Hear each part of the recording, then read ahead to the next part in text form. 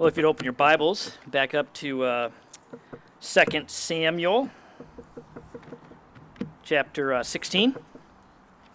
If you're new with us, we've been working our way through this book, kind of section by section, and we're up to chapter 16 today. One of the things that's become very clear as we've gone through this book is how the kingdom of David anticipates the kingdom of Jesus, the kingdom that we live in now. David is God's special, chosen king, like Jesus. And he conquers God's enemies and saves his people, like Jesus. And he brings them into a place of peace and rest and blessing, exactly what we receive in Christ spiritually and ultimately in heaven. So in the big picture, we see this clear parallel between David's kingdom and Jesus' kingdom now that we live in. But the interesting thing is, even in the small details of this book, we see, although David is a sinner at many points and fails, we see these very specific anticipatory parallels to Jesus' life. For example, a few weeks ago in chapter 15, we saw David unjustly rejected by his people and then forced on a walk of shame out of Jerusalem through the Kidron Valley up the Mount of Olives, where he was betrayed by a close friend. It's really incredible. He actually pre-traced the exact footsteps of Jesus and his circumstances of his journey to the cross over 1,000 years later. It's one of these aspects of Scripture that just builds our confidence in divine inspiration, doesn't it? All these historical moments and teachings that years before Jesus clearly point to him and find specific, detailed fulfillment in his death and resurrection. And today's text fits this trajectory. It anticipates the life of Jesus as recorded in the Gospels. You see, one unmistakable mark of Jesus' ministry throughout all the Gospels is his interaction with people. Everywhere he goes, people keep coming to Jesus and having these profound conversations with him. And these interactions. Jesus, as he goes through these towns, doesn't come through on, held up on some poles on a pyre and a chair all around where people trying to reach up and touch him. No, he comes through and he interacts. His kingship and his kingdom is a personal reality. It touches people's lives with healings and teachings and comfort and sometimes rebuke and judgment. So we have all those stories, right? The woman at the well, and Matthew and the tax collector, and Jairus the synagogue ruler, and the various demoniacs, and the rich young man, and Zacchaeus, and the Pharisees, and the Sadducees, and Pilate, and Mary, and Martha, and the man with the withered hand, and the man by the pool, and I could just go on. All the way to the disciples. And in all these interactions, we are kind of invited as readers to see ourselves.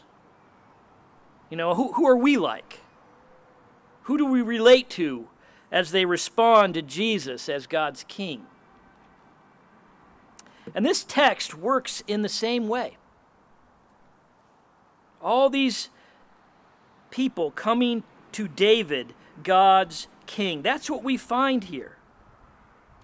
In chapter 15, 2 weeks ago, we saw Ittai the Gittite and Zadok and Abiathar the priest all coming positively to David and wanting to serve him. Hushai the Archite coming as David's friend. But in today's text, we see three more people, three more interactions, but these are not good ones. Each person we see come to David today ends up kind of an enemy. They're rejectors of God's King, and thus rejectors of God. And I think we're supposed to take a look and consider ourselves. Now, the first character that we see is a man named Ziba. Let me read verse 1 and 2 again. When David had passed a little beyond the summit, Ziba, the servant of Mephibosheth, met him with a couple of donkeys saddled, bearing 200 loaves of bread, 100 bunches of raisins, and hundreds of summer fruits, and a skin of wine. And the king said to Ziba, "Why have you brought these?" Ziba answered, "The donkeys are for the king's household to ride on, the bread and summer fruits for the young men to eat, and the wine for those who faint in the wilderness to drink." Ziba, if you remember from chapter 9, was a servant of the house of Saul. He used to oversee much of Saul's wealth, his fields and his vineyards and his household goods. And when Saul's kingdom went down, Ziba managed in some way to hold on to those things. So when David took over power and he wanted to honor Saul's house, he went to Ziba and asked, "Is there a relative of Saul whom I may show kindness to?" And Ziba pointed him to Mephibosheth, Saul's crippled grandson. And David then transferred all Saul's wealth to Mephibosheth and made Ziba and his sons his servants. So Ziba shows up here as David and his men are fleeing for their lives, and he shows up bearing gifts. He seems to have come with this devotion and loyalty to help David and his men. And he supplies them with hundreds of loaves of bread and tons of fruit and even wine, exactly what David and his men would have needed, and his family as well, considering how quickly they had to leave. So Ziba appears to be this timely, faithful, loyal servant of David. He seems to want nothing more than to serve his king. But as we read on, we find out that things are not as they seem. David asks as to the whereabouts of Mephibosheth. He says to Ziba, where's your master? And in verse 3, this is what Ziba says. He says, "Behold, he remains in Jerusalem. For he said, 'Today the house of Israel will give me back the kingdom of my father.'" He says, well, look, David, actually, Mephibosheth, the one that you were so generous in giving to all Saul's wealth, he kind of abandoned you. He saw this whole mess as an opportunity for him to get back his father's power. So he didn't come. It's just me, that's come as your loyal servant with all these provisions. Now, at first glance, that seems pretty outrageous. How could Mephibosheth do such a thing? What an ungrateful punk. When you read it, you're kind of like, man, kind of makes you mad. We can imagine how David must have felt hearing that. But the thing is, of course, when we get to chapter 19, if you've read through the book, we find out it's all a lie. Ziba has actually stolen Mephibosheth's horse, leaving him there as a cripple, and he's taken the provisions of his house, and he's made up this whole story of Mephibosheth's disloyalty. Knowing that David in his present situation would have no way to check out the facts, he blatantly throws Mephibosheth under the bus. Of course, the question is why? But the answer is quite simple. It's verse 4. Then the king said to Ziba, "Behold, all that belongs to Mephibosheth is now yours." And Ziba said, "I pay homage. Let me find favor in your sight, my lord and king." Ziba wanted the wealth. He wanted it all for himself. The wealth of Saul's kingdom, God's king, that he was supposed to just be a steward of, he wanted it. He probably never got over the fact that right when he got his hands on it after Saul's death, David handed it over to Mephibosheth and even made him and his sons his servants. So we can see clearly when we see what's going on in the whole book that Ziba's loyalty and giving and homage to David, God's king, is not real. It's really all about himself. His worship of David, his homage, is actually self-serving. He's using David for his own gain. His worship is about his wealth. His piety is about his own prosperity. Ziba is to be a servant, but he comes to David actually to be served. We see people treat Jesus this way in the Gospels, don't we? They seem to be faithfully following him, but Jesus seems right through many of them, and he calls them out as people who just want their bellies filled. In John 6, they can see that Jesus can provide food and do miracles and heal sickness, and they're only following him for what they can get now. They're not real worshipers. And when things get rough, they fall away very fast. They have no real loyalty, no intention of following him to the cross. And of course, I think we're supposed to look at Ziba here and consider ourselves. Maybe our duplicity is not so blatant.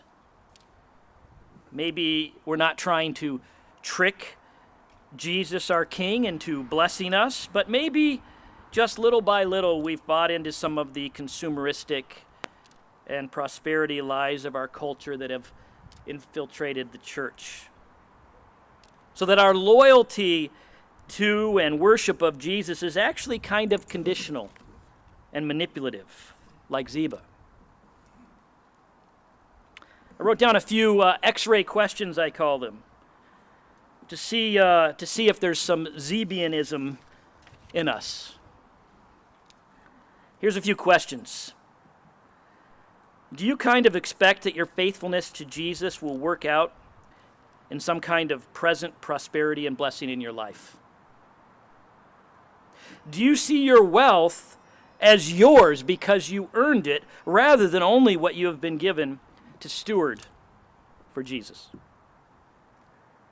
Do you sometimes find yourself using brothers and sisters in Christ for your own personal gain, maybe in business or maybe relationally? When things are not going well for you and hardships comes, does your faithfulness to God wane because you're sure you deserve better? You see, I think we need to ask ourselves honestly, am I just kind of using Jesus to serve myself, or am I his servant? Now there's another man who comes along and intercepts David as he journeys into exile. But his reaction to God's king is very different from Ziba, and I've titled him Shimei the Rager. He doesn't come to David feigning devotion. He comes furious. Picture David and his servants and his army, his mighty men, thousands of men marching along, and suddenly this lone guy, is running alongside them, running along the hillside, even coming amongst them, screaming at the top of his lungs and raging and ranting at David and throwing stones at him over and over. Verse 6 sums it up. Let's look at it. This is what he says. It says, "And he threw stones at David and at all the servants of King David, and at all the people, and all the mighty men were on his right and on his left." You've got to be pretty angry to do that. Really, really angry. And I want us to notice a couple things about Shimei's anger here, his rage. First of all, it's stupid anger. He's literally throwing rocks at an army. He's so enraged that he's endangering himself. You remember Abishai's suggestion in verse 9? I love this guy. Then Abishai, the son of Zeruiah, said to the king, "Why should this dead dog curse my lord the king? Let me go over and take off his head." That's how I imagine he said it.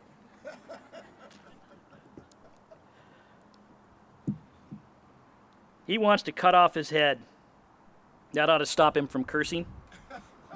It's really hard to aim to throw rocks without your head. You ever been really stupid angry? Where you're actually endangering yourself? You know, you start driving like a maniac because somebody cut you off in traffic. I'll show you. I'll kill my whole family in a fiery crash. One time I was doing some remodeling for my parents. It was late at night. Nobody was home. I was standing up on the counter in the kitchen trying to strip a wire, and it wouldn't come, and I got really angry, and I jerked that thing as hard as I could. Smacked myself right in the face with the wrench, knocked myself clean out, landed on the floor, woke up later with my eye all pussed shut because I'd stuck the wire right in my eye. Anger. Stupid anger. But his anger isn't just stupid here. His anger is completely wrong.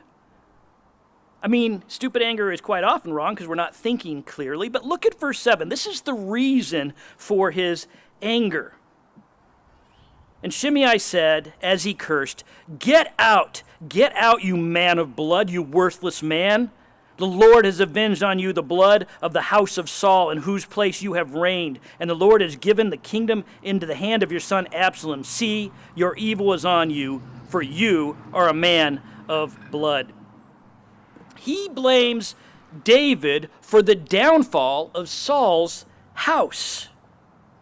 He thinks Saul's blood is on David's hands. But of course, if you've been with us through 1 Samuel and 2 Samuel, nothing could be farther from the truth. David had done everything to spare Saul. He would not touch the Lord's anointed. He had time after time chances to kill him, and he would not do it. He kept his own men from assassinating Saul. And the man who actually claimed to put Saul to death, David had him executed.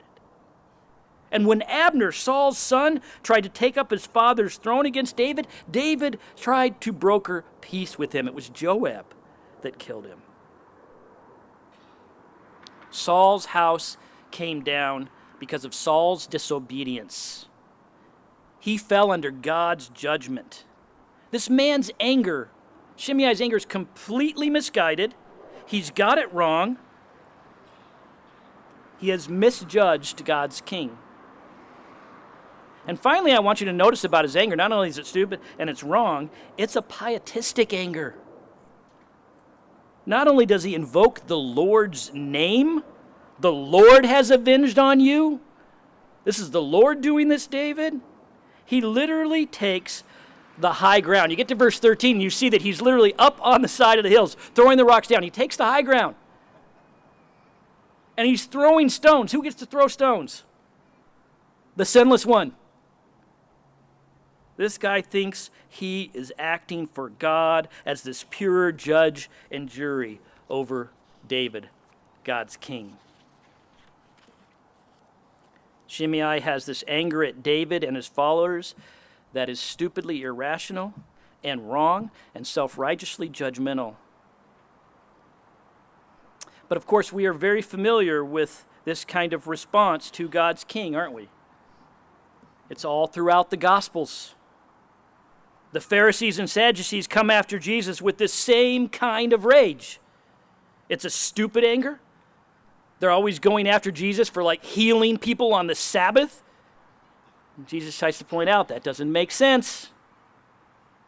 They rage at him for healing a paralytic and offering forgiveness because he's claiming divinity, never thinking that the very thing he is doing is backing up his claim. And they accuse him of using the devil's power when he's constantly actually casting out demons. And he points out to them, it doesn't make any sense. Not only are they wrong in their accusations, like Shimei, they are not only are they stupid and they're wrong in them. Ultimately, Pilate points that out. I find no guilt in this man. Yet they hate him all the more, and they whip the crowd into cursing and mocking him, calling for his crucifixion, standing pietistically as judge and jury over God's king. They do it all in the name of religion and law. He is mocked, he is cursed, he is judged, he is crucified in the name of God. And of course, this reaction to Jesus and his followers is still going on today. This unreasonable, almost irrational anger against Jesus and Christians. We can point to the obvious example of religionists like Islam, who condemn Jesus and the cross as a scandal and terrible and call for violence against Christians and incite hatred. But what is more disturbing, I think, is the secularists who have become almost religious in their passionate rage against Christians, cursing us as hypocrites and bigots and haters and oppressors, putting all the ills of society on us. Recently, some in the news media have dubbed evangelicals the Taliban of America.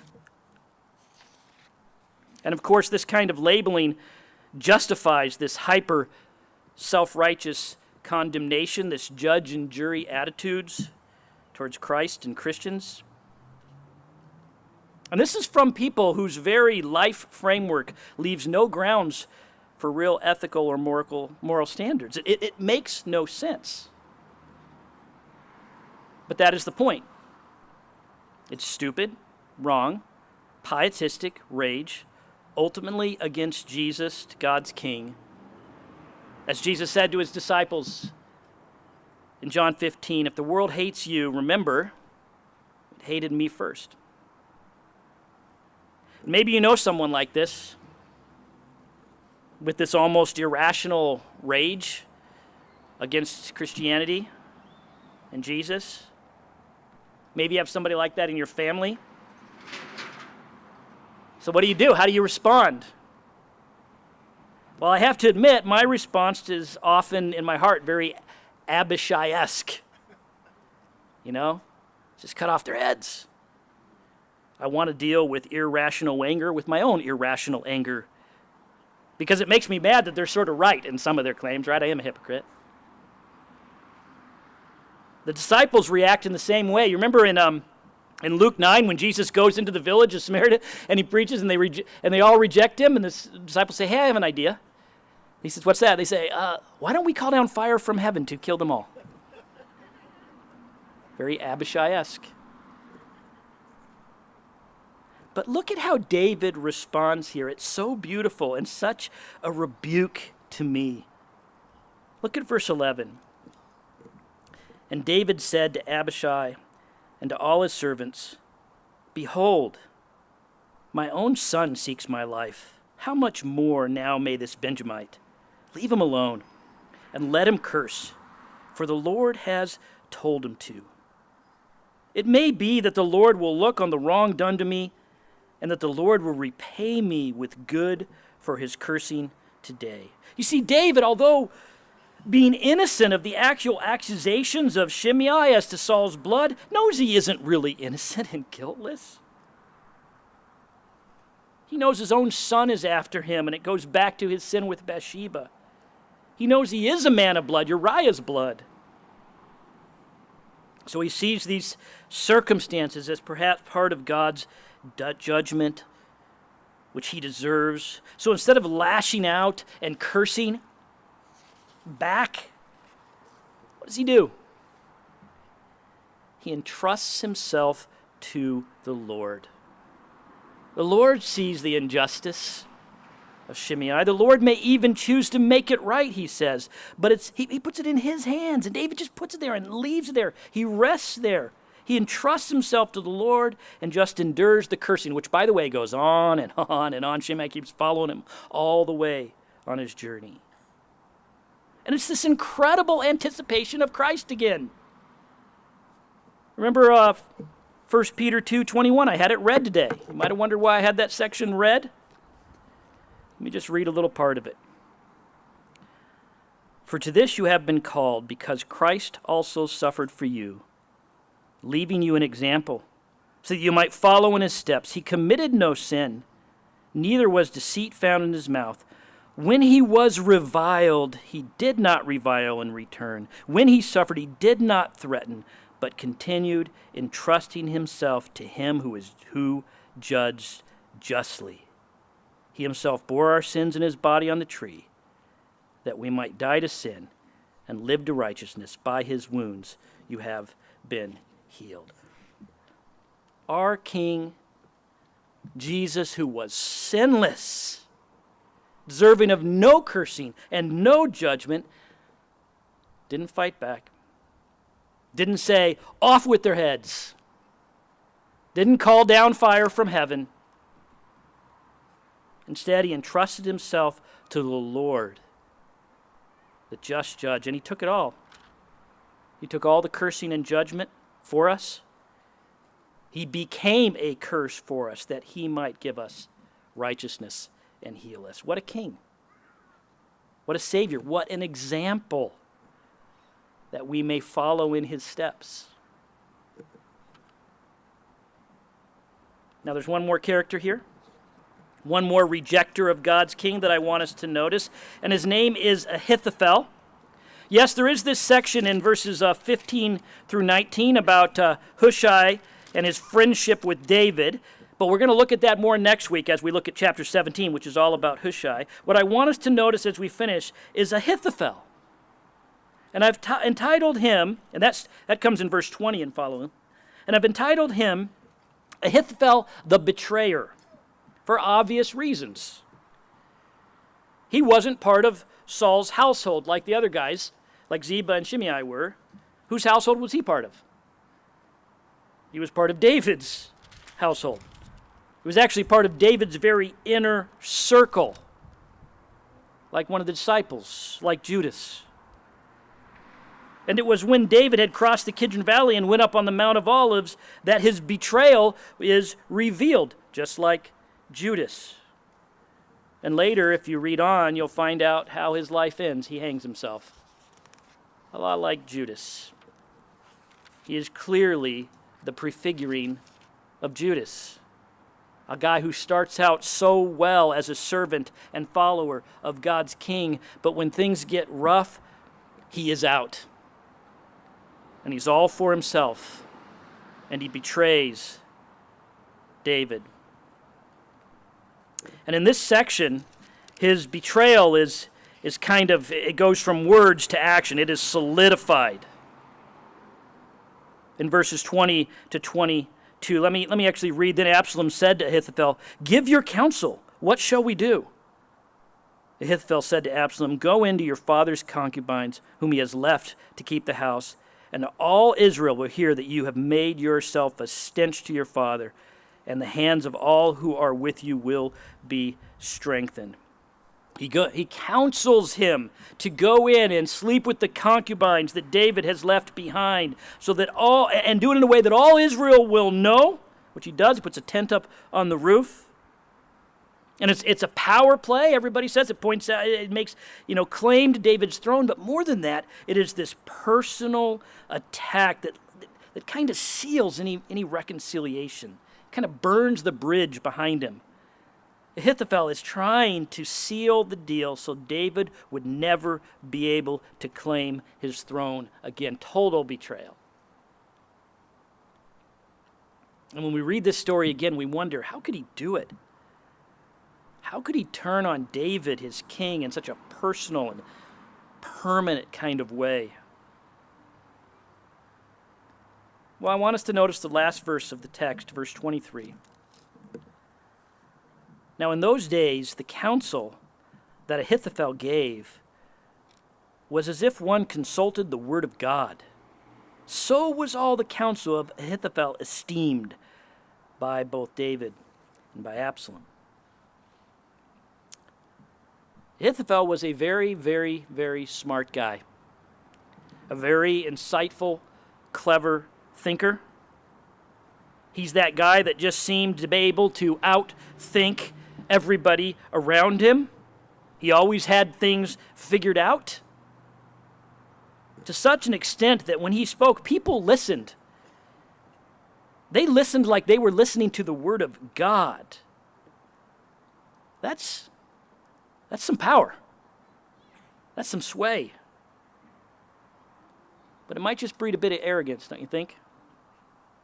Can you imagine people listening to you that way?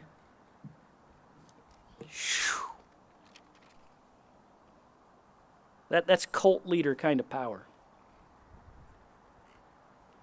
You see, I think his strength is what becomes his downfall. He knew the promises of God. He knew David was God's anointed king and that God had promised him a forever kingdom. He knew that. But in the present circumstances, with Absalom taking over, all he could see, his genius mind just couldn't see how that was going to work out. I am sure he could give hundreds of reasons why Absalom was going to come out on top and David's reign was clearly over. And he could explain why it was better for Israel and for him and for everybody really just to accept this reality and abandon David. And no one could argue him out of it. No one probably even tried. So in the end, he could not bring himself to trust God and his promises over his own noggin, over his own understanding and plan. It's that simple and that sad. Especially when you look at how his life ended. His brilliance didn't get him that far. Maybe you know this person. They think they're just too smart for all this Jesus stuff. Too much of a scientific thinker to engage in this faith stuff. Maybe it's your issue. I have a friend that says he can't deal with Christianity because he can't believe in things that he can't understand. He's a science man. Really?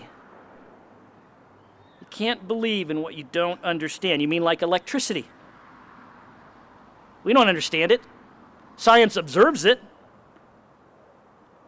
Science points to things about it, but has no explanation of why it actually works. They don't know.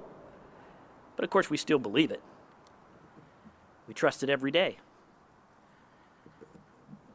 What about the conundrum of the reality we live in without God? Here we are hurling through an ever-expanding universe on this big rock supposedly have just randomly come into existence out of nothing. Yes, it makes total sense. I understand. No, we don't. But most people believe it. My friends, much of the modern world has decided that it's just too smart for God, which is pretty scary if you look at the average IQ. You don't have to be actually smart to think you're too smart. But that's the thing. It's really not about smarts and intellectual prowess.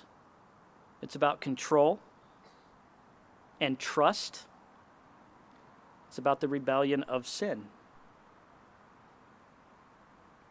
Now, I know looking at all these various rejections of David as God's king, when you just kind of go through them like this, it can be pretty discouraging because we see all these same responses today as people reject Jesus. We see false devotion that's trying to use Jesus like Ziba.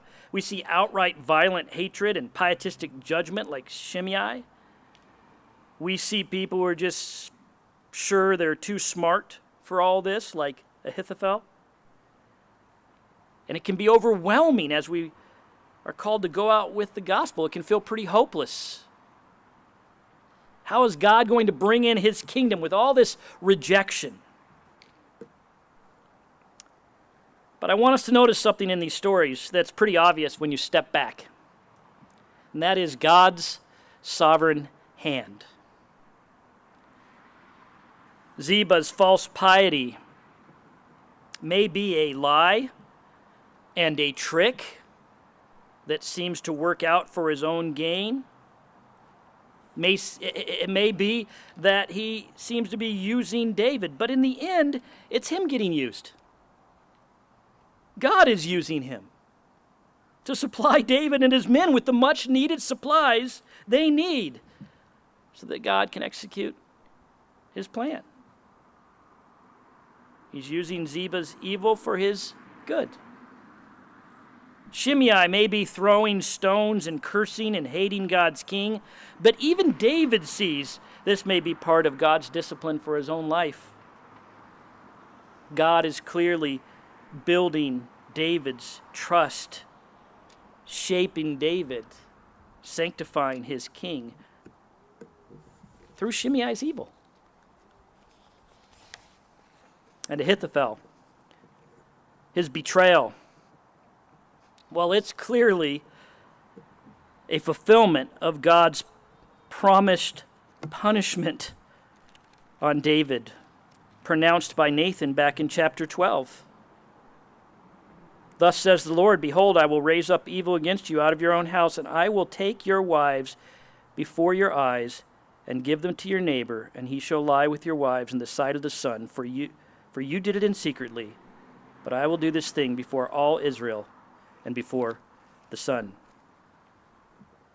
His act, Ahithophel's act of treachery, only executes God's word, which is always good in the end. Like Judas betraying Jesus, he was just working out God's plan to send him to the cross, bringing our salvation. We need to keep following God's rejected king. We need to look back to Ittai and Hushai, and actually Zadok and Abiathar, the priests, who follow him at the risk of their own lives.